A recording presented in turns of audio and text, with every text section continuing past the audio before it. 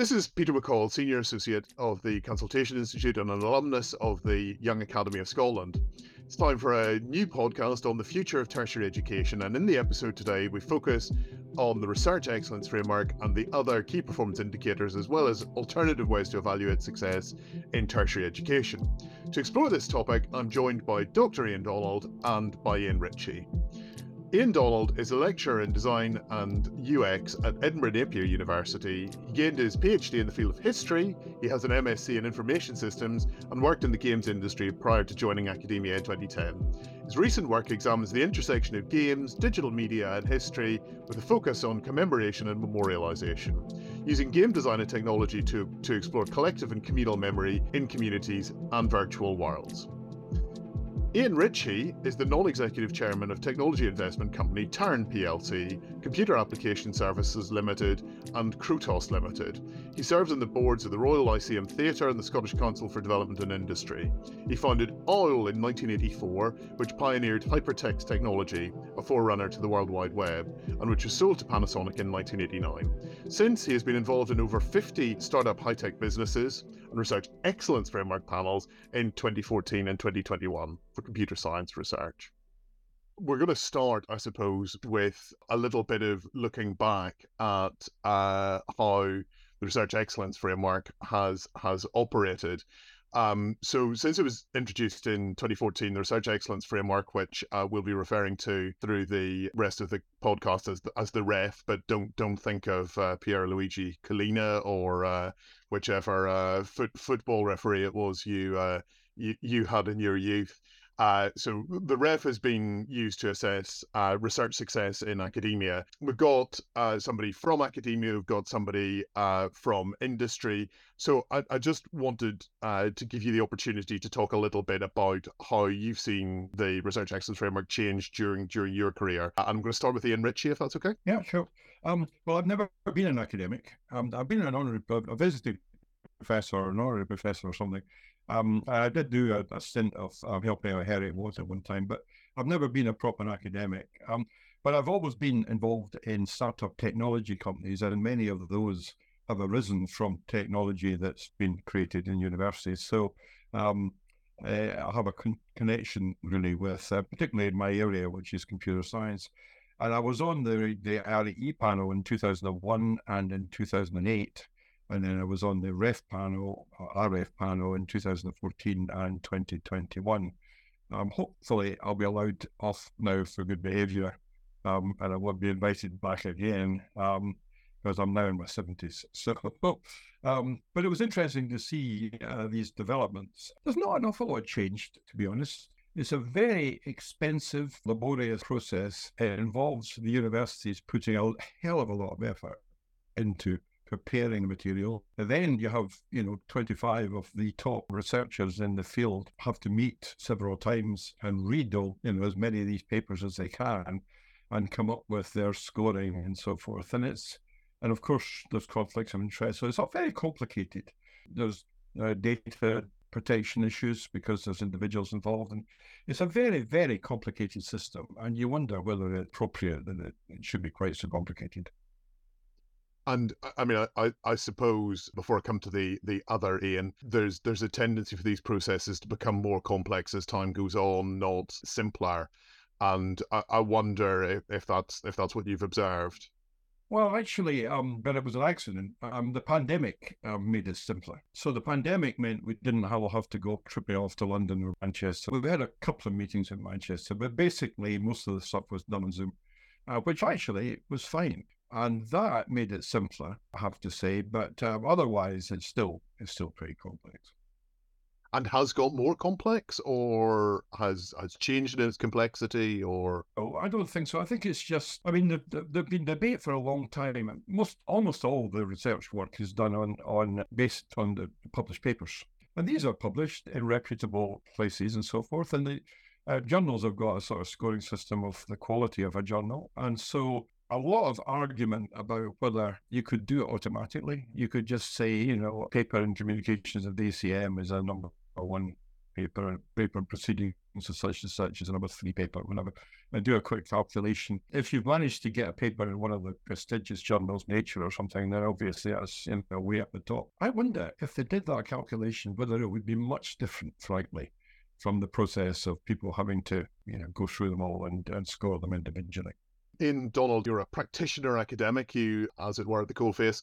Do you want to talk a little bit about what it's like for an academic to go through this process? Because I think a lot of people outside of academia will see these things turned into league tables, which I think most of us who understand the process are skeptical about, or we'll see a headline once every 5 or 6 years about university performance. But that's not the reality in academia, is it? It's much more engaged than that for you.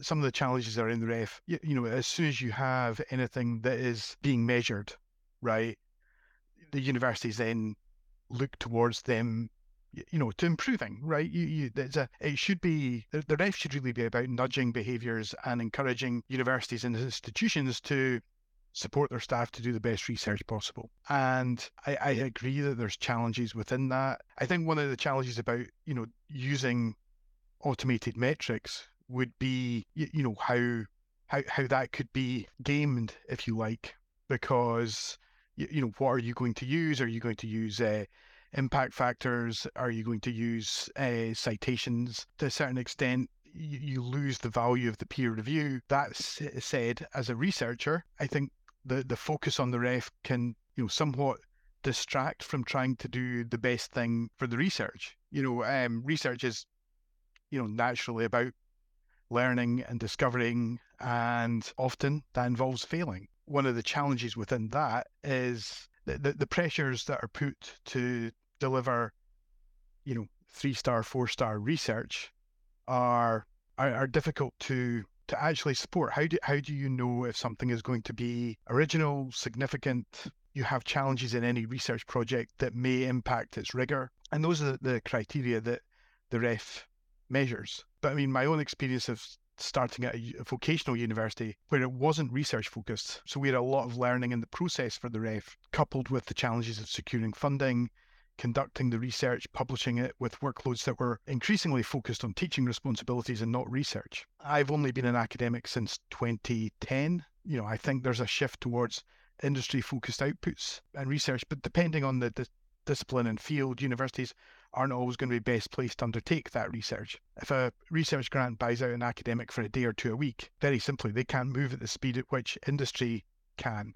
There's a disconnect somewhere between industry and academia. I think both see the other as better funded for research, whereas the reality is it's somewhere in the middle. There are a couple of interesting things I wanted to pick out there. So I think the first thing is Ian Ritchie referred to the research assessment exercise, which was the previous mechanism, the thing that came before REF. Certainly one of the criticisms of that was that it took a scientific model of understanding where you would publish things in papers, and that was the mode of progress, and applied it to disciplines in which that wasn't the case. And I remember sadly much missed Larry Hurtado telling me at one point that he had spent the previous 4 years writing a major book on, I think it was the early church fathers, that would be discipline changing, and the research assessment exercise just wouldn't capture that, because it was set up to capture scientific papers or papers published in the scientific model. Now, I think one of the reasons why we moved to the research excellence framework rather than the RAE was that it was meant to capture some of those things. I don't know how successful that's been. I'd be interested in observations, I suppose, from listeners. But I think also there's a kind of broader point, and I'm going to try not to butcher Goodhart's law, but some of you may be familiar with Goodhart's law, which is that when a measure becomes a target, it ceases to be a good measure. So once you set out a target and begin to measure it, what people do is change their activity and focus on the things that are measured rather than focusing on the things that might actually make the biggest difference. The classic example had a target not to have patients on trolleys in hospitals. So they employed porters to lift the trolleys, take the wheels off them, and thus turn the same thing sitting in the same place into not a trolley but a bed. So you've achieved your target, but you haven't actually achieved the substantive change that you might want to achieve. So I wonder about that question of teaching to the target, teaching to the test. That sort of approach where measures becoming themselves a problem. In Richie, does that reflect? It does. In 2014, I was on a supervisory panel. So I was assessing the submissions from maths, applied maths, statistics, and computer science. And we found that the computer scientists had a very high opinion of themselves. About 2/3 of them thought their research was internationally standard, whereas the maths, applied maths, and statistics, it was about 1/3. And the reason for that, I concluded, was that computer science is very topical. There are flashes. I mean, at the moment it's AI, big data and AI and so forth. And if you're working in this field, your research might thought to be internationally significant. 10 years later, you look back and you'll find that a lot of it wasn't really. But obviously at the time, it's rated that way. So actually measuring is a tough one. And you're absolutely right. If you have targets, then obviously, I mean, every university is gunning for these targets. And there's a great, transfer window where the top academic is, hired by another university to pull them in and get their score higher and so forth. So there's an awful lot of game playing in that field. Yeah. I mean, certainly when I was on the governing body of Edinburgh University, we had a real problem with a gender pay gap. And one of the conclusions was that this was being driven by that transfer market. The male academics were much more likely to seek to be bought out by another institution and to take their research team with them, whereas women were much less likely to do that, regardless of the quality of the research. That was for social factors.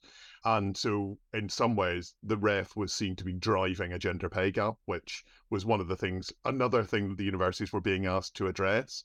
So they were being pushed and pulled in both directions. Ian Donald, any observations on that? I mean, one of the things I think is really interesting there is you mentioned, like, ignoring the gender issue, but the idea that a research academic can be hired and they can take their team with them. For the vast majority of universities, that just doesn't exist, right? I don't have a team. I've never had a team work with colleagues, but we might be working on a project together. Usually that's not even funded. It's things that we are building together to try and get funding. Yeah, and I think one of the things that's really interesting at the moment is the ref is still very traditional. It is very much based on fields and disciplines, whereas the vast majority of really interesting research breaks disciplines, breaks the norms. And where you have social scientists working with historians, where you have them working with computer scientists, we don't, I've been teaching and researching games since 2010. Where do games fit within the ref, right? We submitted to, at my previous institution, we submitted to the Unit of Assessment 32, which was art and design, could easily be in computing science, could also be in Unit of Assessment 33. You have this discrepancy of where that research fits, right? And you're relying on, and one of the things I think is really interesting is you're often relying on institutions to support you in making those decisions. And the institutions are often driven by people that don't necessarily have the experience of the panels, don't necessarily have the experience of research, some of them. Some of them are making decisions on the assumption that research is X, whether it's science, and we're already seeing the impact of government shifts and we're still very much in a process where STEM is being pushed to the detriment of arts and humanities. Yet, I can understand that, I can accept that, but the prospect of not having arts and humanities is going to have an impact upon STEM. We need to be better. I as a general thing I always talk about, it's more important for us, especially in Scotland, to be more collaborative than competitive. We're a small country. I don't think the institutions, we have 19 higher education or institutions that are, and that's phenomenal. For a small country to have 19 is phenomenal. But the ref and the way that we fund our universities puts them in direct competition, and that creates challenges. So, for example, we have students going to a vocational university because they have a desire to learn, to go into a specific career, right? That's great. If you are 17, 18 and you know what career you want to have, that's fantastic. If you graduate when you're 21, 22, and that's still the same decision, wow. I think the way that Scotland had a lot of benefits with the old system where you could go and study a whole bunch of, a smorgasbord of disciplines and fields and subjects. And yes, at some point you had to make a decision to move on to honours.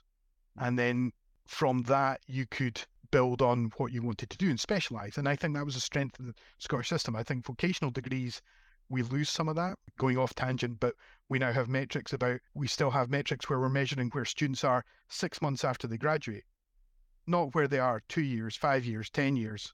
It's one of those things like your degree does not necessarily define you and it doesn't define research and it doesn't, and I think one of the things we need to get better at is looking at how we bring all of this together in a more collaborative environment.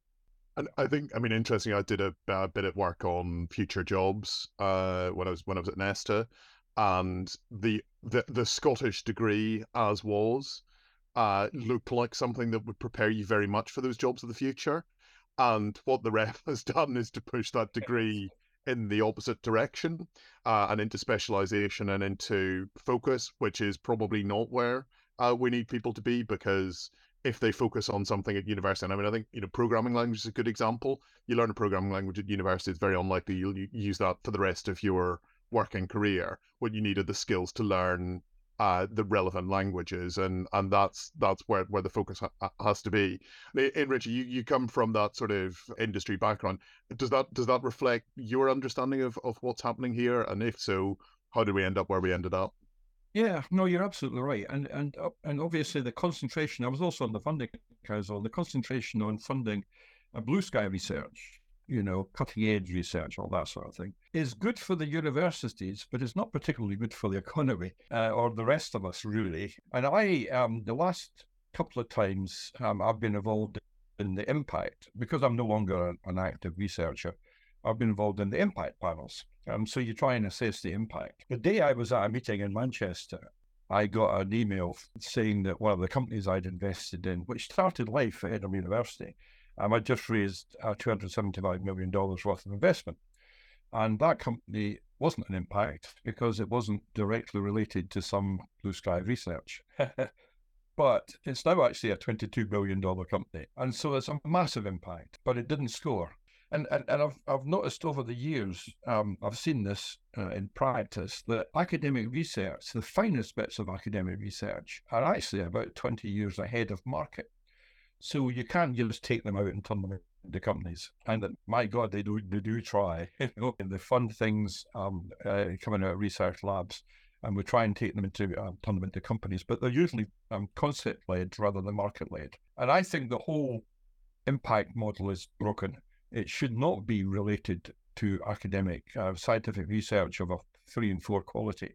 It should be related to the way it has an economic impact on the world. I mean, for example, when I was on that panel, there was a post-92 university, I think it was Teesside or something, and they'd built themselves an innovation hub, and they were building spin-out companies like crazy, and they were really doing a great job. Didn't get a penny, because obviously it wasn't related to particular bits of academic research. And I think there should be a completely separate funding system for impact. And universities like Napier and so forth would benefit from that, because they tend to be closer to industry. In fact, if we wanted an economic benefit from our universities, we proudly claim we've got, 3 universities in the top 20. But if we wanted to have an economic benefit of universities, we should be trying to encourage them to work with industry. American universities academics in America tend to go into industry and back again, That never happens here. If an academic goes into industry, he's pretty much written off. And getting back in, no, it's true. I mean, it's I know people who've gone back into Edinburgh University after running a company, and they don't have the same career because they don't have the same research record, And you're talking about women. There's obviously a lot of care taken not to damage a woman's career because of maternity leaves and things, but it does. Her research record isn't there, and therefore she doesn't rise, and it's just inevitable.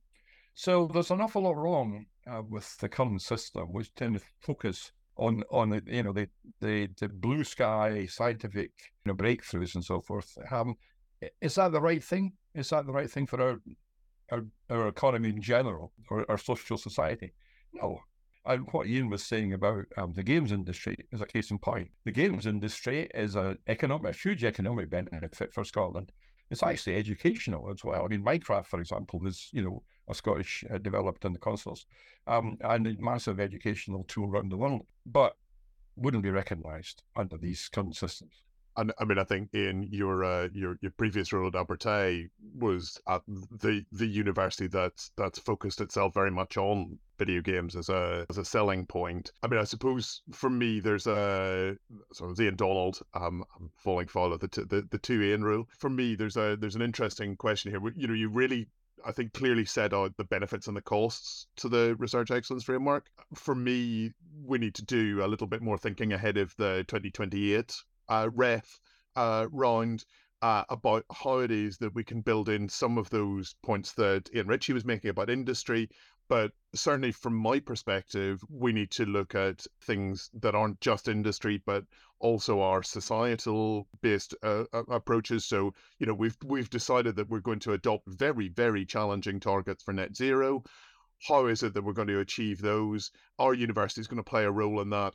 I would imagine so, but how are they being directed to play that role? And I wonder if that points to a different model of designing impact or measuring impact. I'm really interested in mission-based approaches, and we've seen a bit of uptake of that in government, but there hasn't been a great deal of it in higher education. And I mean, I did a bit of work with one higher education institution on setting challenges, and it was all really good until they decided that the challenges had to be restricted to one academic discipline, at which point I thought, had you understood any of this at all? Because the idea that you could, throw open a challenge and see who could address it, but only within the confines of one academic unit, seemed to me to miss the point almost entirely. I mean, maybe a better way of working even within that academic unit, but it seemed to really miss the point of, can you deal with antibiotic resistance by taking a biotech approach, or can you deal with it by taking an approach from behavioral economics?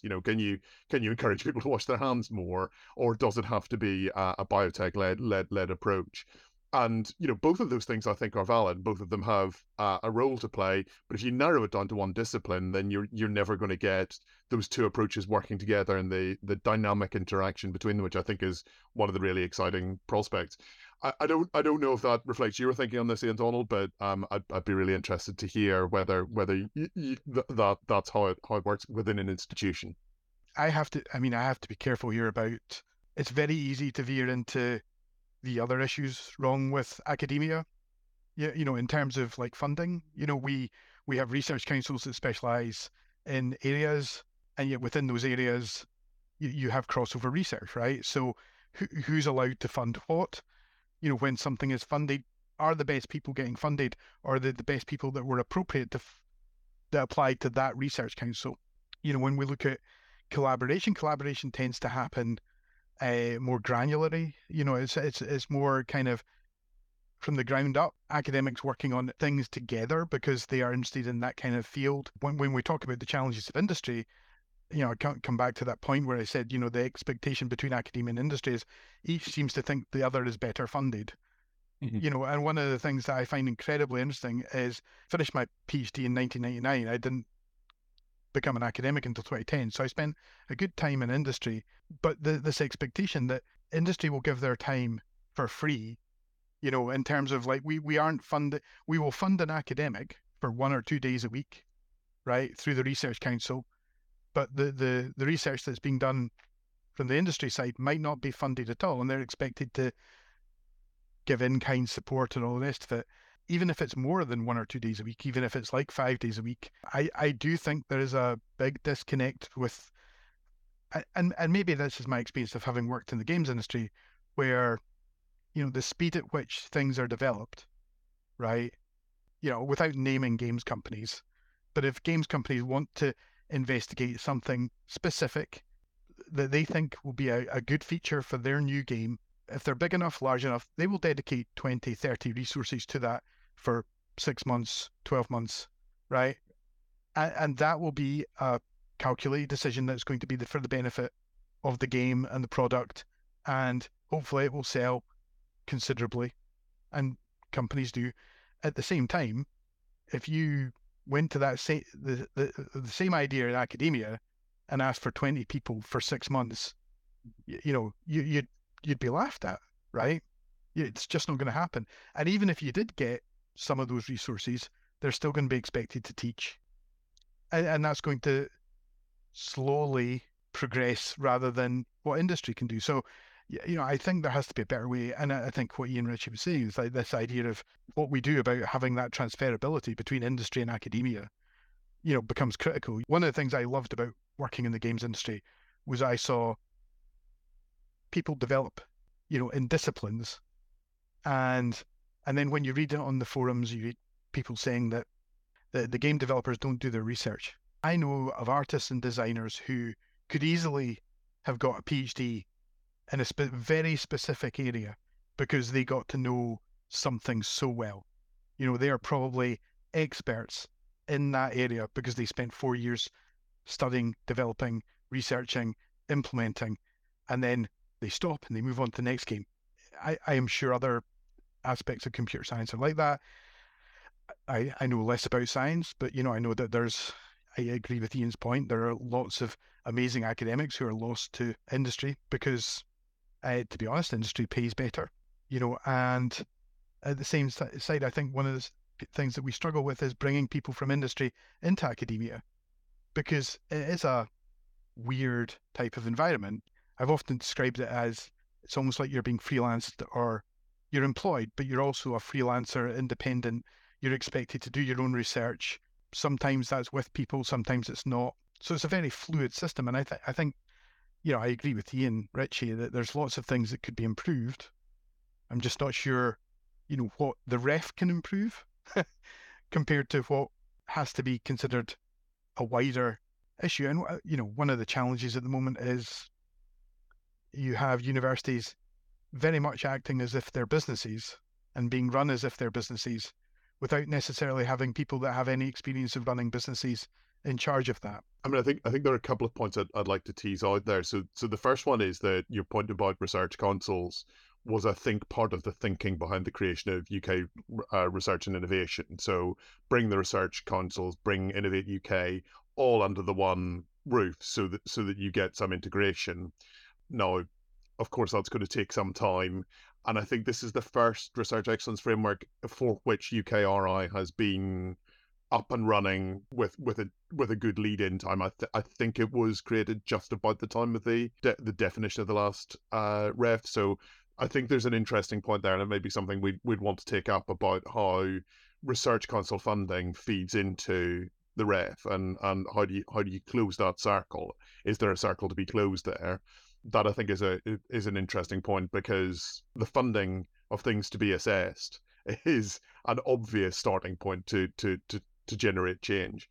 And I think there's a second point there about universities as institutions. And I think one of the things that I'd observed as somebody who's worked with universities, with private companies, is that the university institutional form is very different to what you find elsewhere. And I mean, Ian Donald would be very familiar with things like sprints, to create change. That's just simply something you wouldn't see in a university environment. And I do wonder if there might be some learning there, because while there's a lot of talk about universities as businesses, they don't look like businesses that I see elsewhere in the economy. They look like businesses that you might have seen at some period in the past, and for reasons of politeness, I won't say which decade I think that was. I mean, in Richie, does that align with your experience?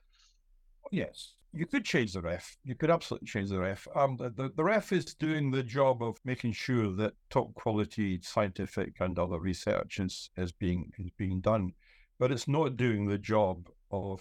If you compare us to the States or to Germany, the higher education system is much more integrated with the wider economy. Professors in the States, or in Germany for that matter, usually have 3 or 4 startup companies in their career. This is the way it's done. And there's an awful lot of transfer. I mean, obviously Germany doesn't have an Oxford or Cambridge or an Edinburgh or whatever. Does that hurt their economy? Doesn't seem to. They seem to manage quite well. And in fact, their sort of Mittelstand companies tend to be very very connected with local higher education and so forth. And there's a coming and going back and forward that there isn't in the UK.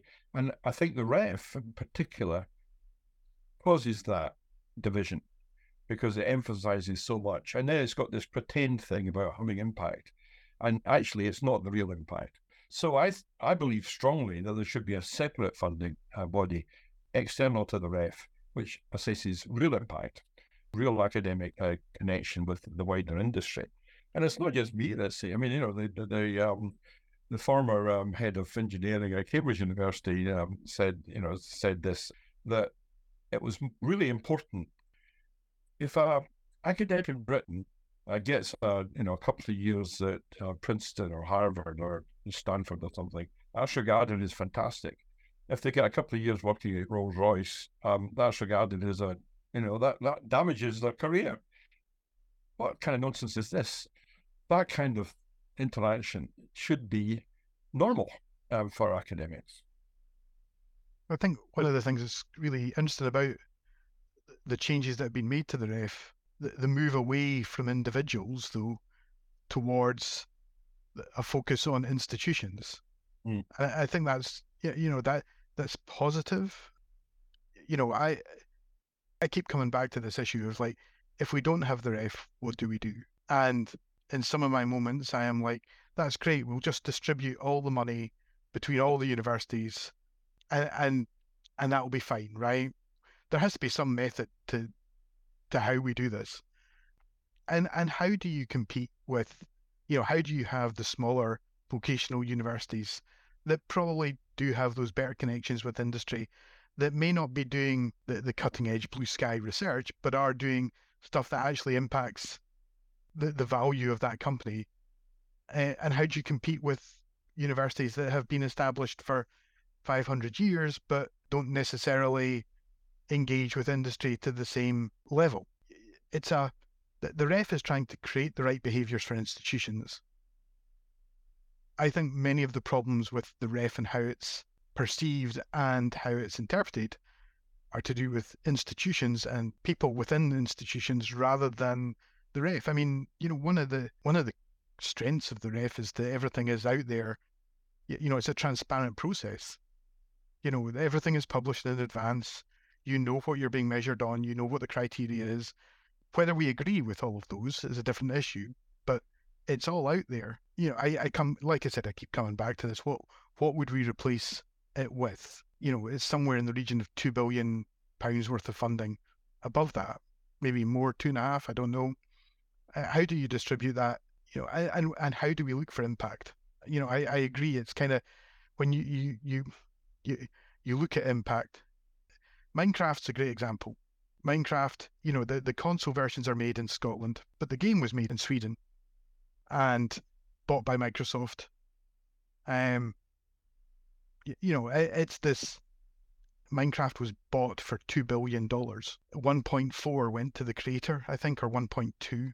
We look at, again, if you look at some of the biggest companies, tech companies in Scotland, they're no longer owned in Scotland. They're owned by American companies or Japanese companies or Chinese companies. You have this, I'd really be interested in Ian Ritchie's take on this, but I mean, how do we foster an environment where we're building on Scottish success?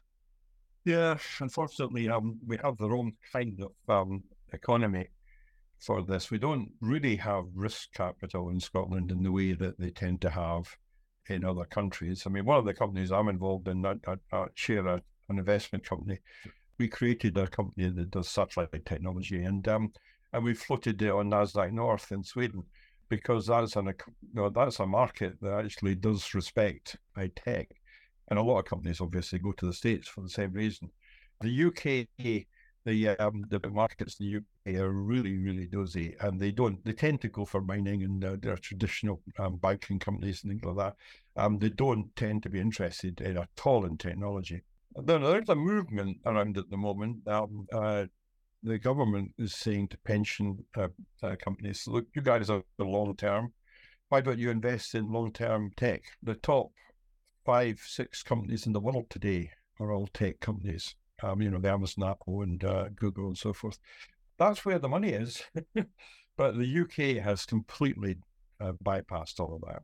And of course, the food chain for technology companies is you build yourself a reputation, you build yourself an interest in the market, and one of the big guys buys you because they can access the market. It's just, I mean, that's not a Scottish thing. That's a universal. That happens everywhere. But there should be at least a few real companies that do manage to stay as contributors to the Scottish economy. I mean, it's interesting that Sweden has had such enormous success in this area. Yeah. There's a lot of reasons why we can't replicate Silicon Valley. There are, I think, many fewer reasons why we couldn't replicate the Swedish model, where you've got Klarna and I think Spotify. Is Spotify Swedish?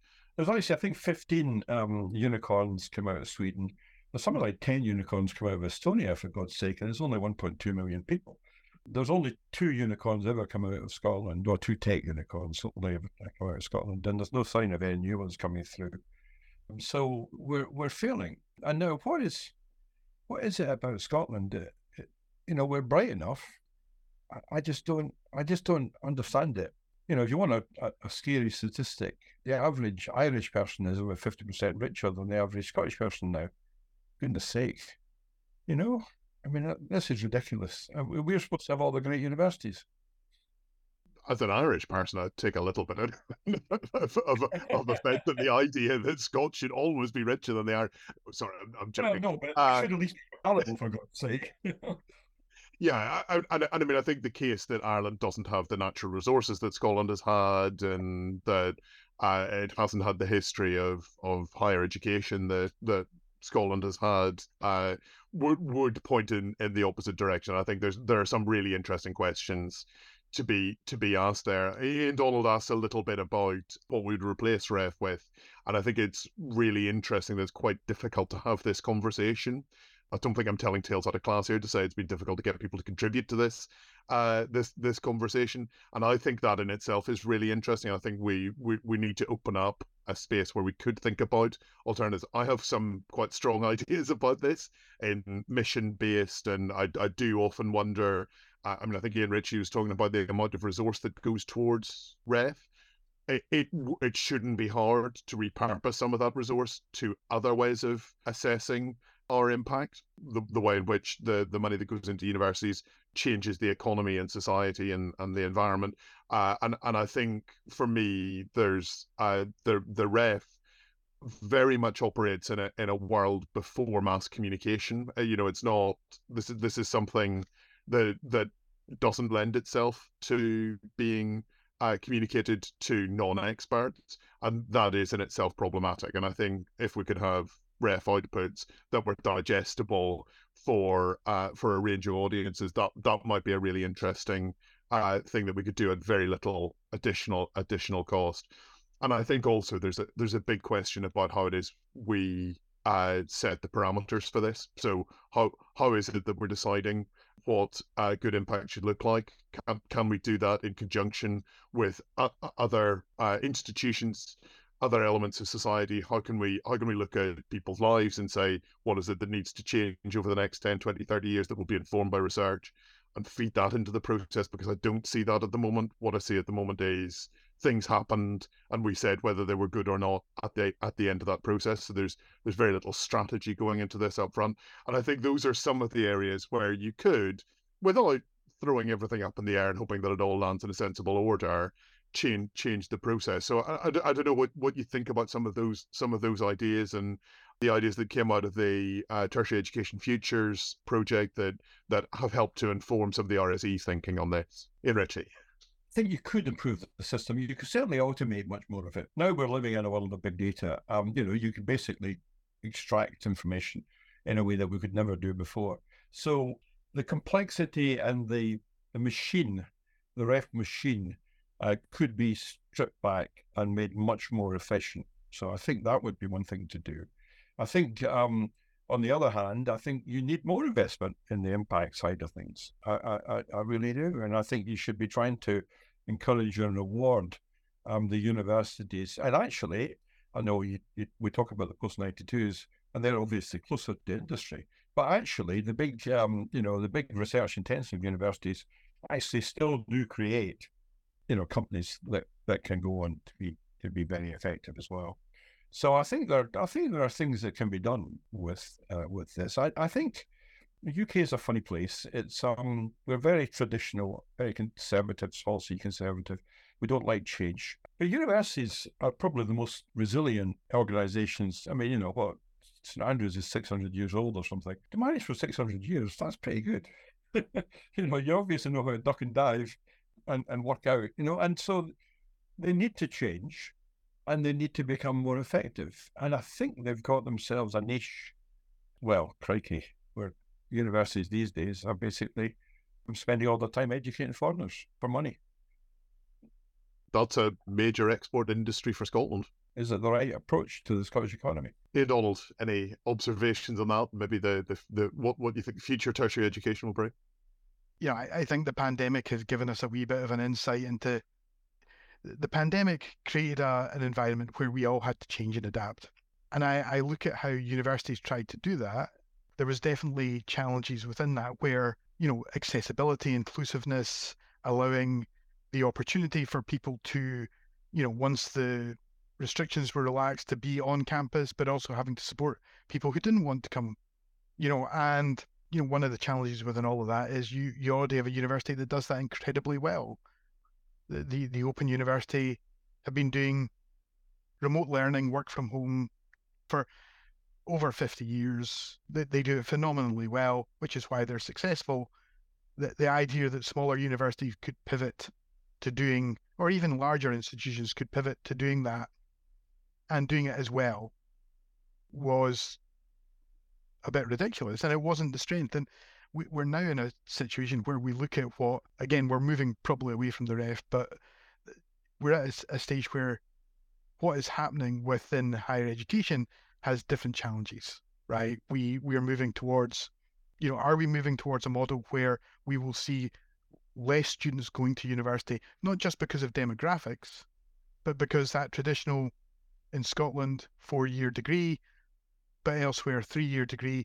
I mean, we already probably see less Scots going to English universities because why would you? Because it costs a lot more money, right? But are we going to see that change because of graduate apprenticeships? And within all of that, if we want to bring it back to research, I think one of the most interesting areas will be that we tend to have thought of institutions as teaching-led, vocational-led, research-led, whereas, and the idea of research-led being you focus on the research that you're doing and related to your teaching, right? But maybe there's a call for students to be more involved in the big research questions at an earlier stage of their degree. They're the ones that are going to be bringing it forward in 5 years, 10 years, 20 years, involving them in the research process where we celebrate failure rather than, I'm not saying we need to move to a system where there aren't grades, but I mean, where everything is driven by the grade and the degree that you get, there is an abject fear of failing. And then there's an abject fear of that having an impact on your life. And, I watch how social media and the media generally, we have that criticism of currently the government saying that they want to get rid of pointless degrees or Mickey Mouse degrees. What are those? Because 20 years ago, that would have been games development. One of the ones that's routinely named is golf management. Scotland has a massive industry based around golf. We need people that can manage everything around that. I think there's huge challenges ahead, but I think one of the things that, is exciting is that the pandemic has given us an opportunity to reflect. We need to think about what it is best for. When you look at how other countries do things, a year from home or 2 years from home, where it's more online-based learning, bringing people together for, semesters where they work together in teams to do more industry-led challenges and projects and getting them involved in the big research questions that academics haven't been able to answer, because working together as teams collaboratively, I think it's interesting. I look at my my kids and I think about whether they are going to go, I already don't expect them to go through a 4-year degree. I am looking at it and thinking, well, what are they probably going to do? Would it be a graduate apprenticeship? Will it be something else? There's a lot to be said for the 2+2 model, where 2 years of college, 2 years of university. But when you start looking at the costs involved now, ignoring fees, how are you going to support your child to be paying, £1,000 a month in rent? And that seems to be a relatively normal figure. I mean, some of the figures for halls, I was like, oh, that seemed reasonable. And then I realized it was per week, not per month. I think And those are the challenges. I think that points to some of the broader economic pressures. So, we've had Ian Ritchie talking a little bit about the investment culture, Ian Donald talking a little bit about factors like housing and social change. I do wonder about some of those questions around involving people more in the process. And I think students are in some ways, the best academics say that they learn from their students. And I think there may be a question around how we can build that into the system more rigorously, so that it's not just conversations that through which that learning happens, but it's through research design as well. Because certainly when you look at things like online harms, it's very difficult for somebody of my age to understand what the online world is like for somebody much younger than me. So looking at those sorts of things, I think there's an important element of co-production in some of this. I think there may also be questions around whether we do address things like high rent as a question of research and as an economic drag, and where that might happen. And an economic drag, also a huge social problem.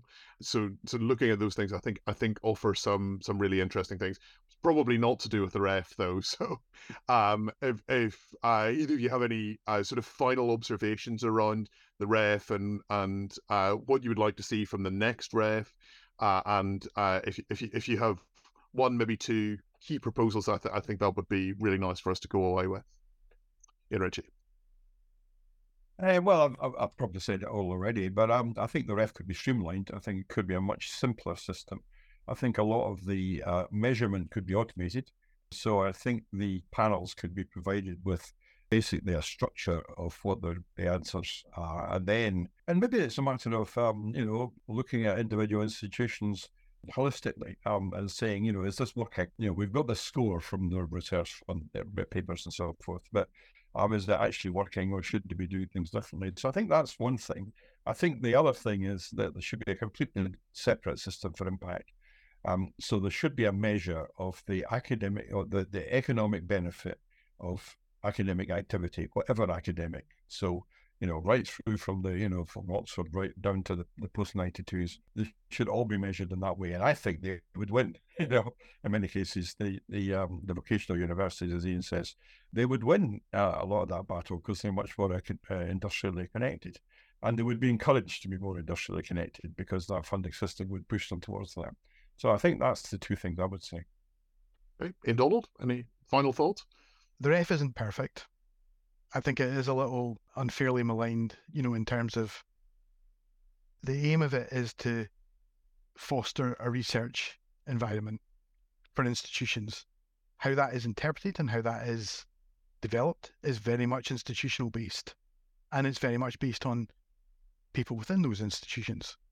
And that's where the challenges arise. It's a bit like, while I agree that some of the ref metrics can probably be automated, I would still be concerned that automation could be, and would be, by larger institutions with better resources, could be not fabricated, but could be shifted to give a more favourable metric.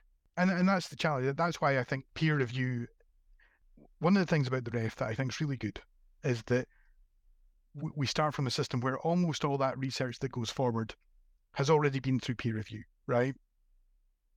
And then it's going through further peer review through multiple experts.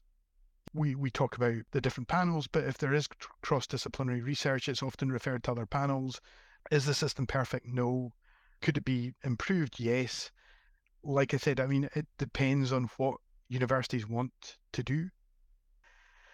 I think we have this challenge where, I agree with Ian Ritchie there, in that impact is incredibly difficult to look at, and refer back to that comment about when we're looking at impact in students and research, like what is the impact of something that is 6 months, 2 years, 5 years, 10 years, 20 years from now? I think a lot of the research on, we're going back a very long time, but I did my master's research in artificial intelligence, and where we are now, there's a lot of things, everything is AI, and yet what is the research that is underneath that? To take it away from the technology, if you look at the ethics and the intellectual property issues that we have for ChatGPT or Midjourney or all of these sorts of things, yet they are going to be tools, because you can't put the genie back in the bottle. Those are going to be tools that the students that we have now are going to be incorporating into their working life. How that's done, those are interesting challenges. But we've very much focused on the research of, can AI generate a picture of X? And it turns out, yes, it can. How is it generating it? We don't really know. And I think the ref is really good for encouraging the correct behaviours, but it relies on institutions to interpret them equally. And that's maybe the challenge. Okay, I think those are really interesting insights. It's been a really interesting conversation. This is part of an ongoing conversation around tertiary education futures that the Royal Society of Edinburgh has been engaged in. There's a microsite that you can go to that's linked in the show notes. So please do go and have a look at the microsite, have a look at the report that we produced, and please do keep in touch with us. And if you have any suggestions for what the ref should look like, then we'd be really interested to hear those, because there's a review ongoing, and we'll be feeding into that. Thank you to Ian Ritchie. Thank you to Ian Donald. Thank you to Christina Klopet, who helped to pull this together. And I hope you've enjoyed listening. Thank you very much. I hope you enjoyed listening to this podcast. If you did, please give us a rating or review. It helps other people to find the podcast. This conversation is part of the Tertiary Education Futures Project, in partnership with the Royal Society of Edinburgh and the Young Academy of Scotland. The project aims to stimulate creative thinking about how post-school education might evolve over the next few decades. So please keep talking about the future of tertiary education. You can discover more at rse.org.uk. Until next time, goodbye.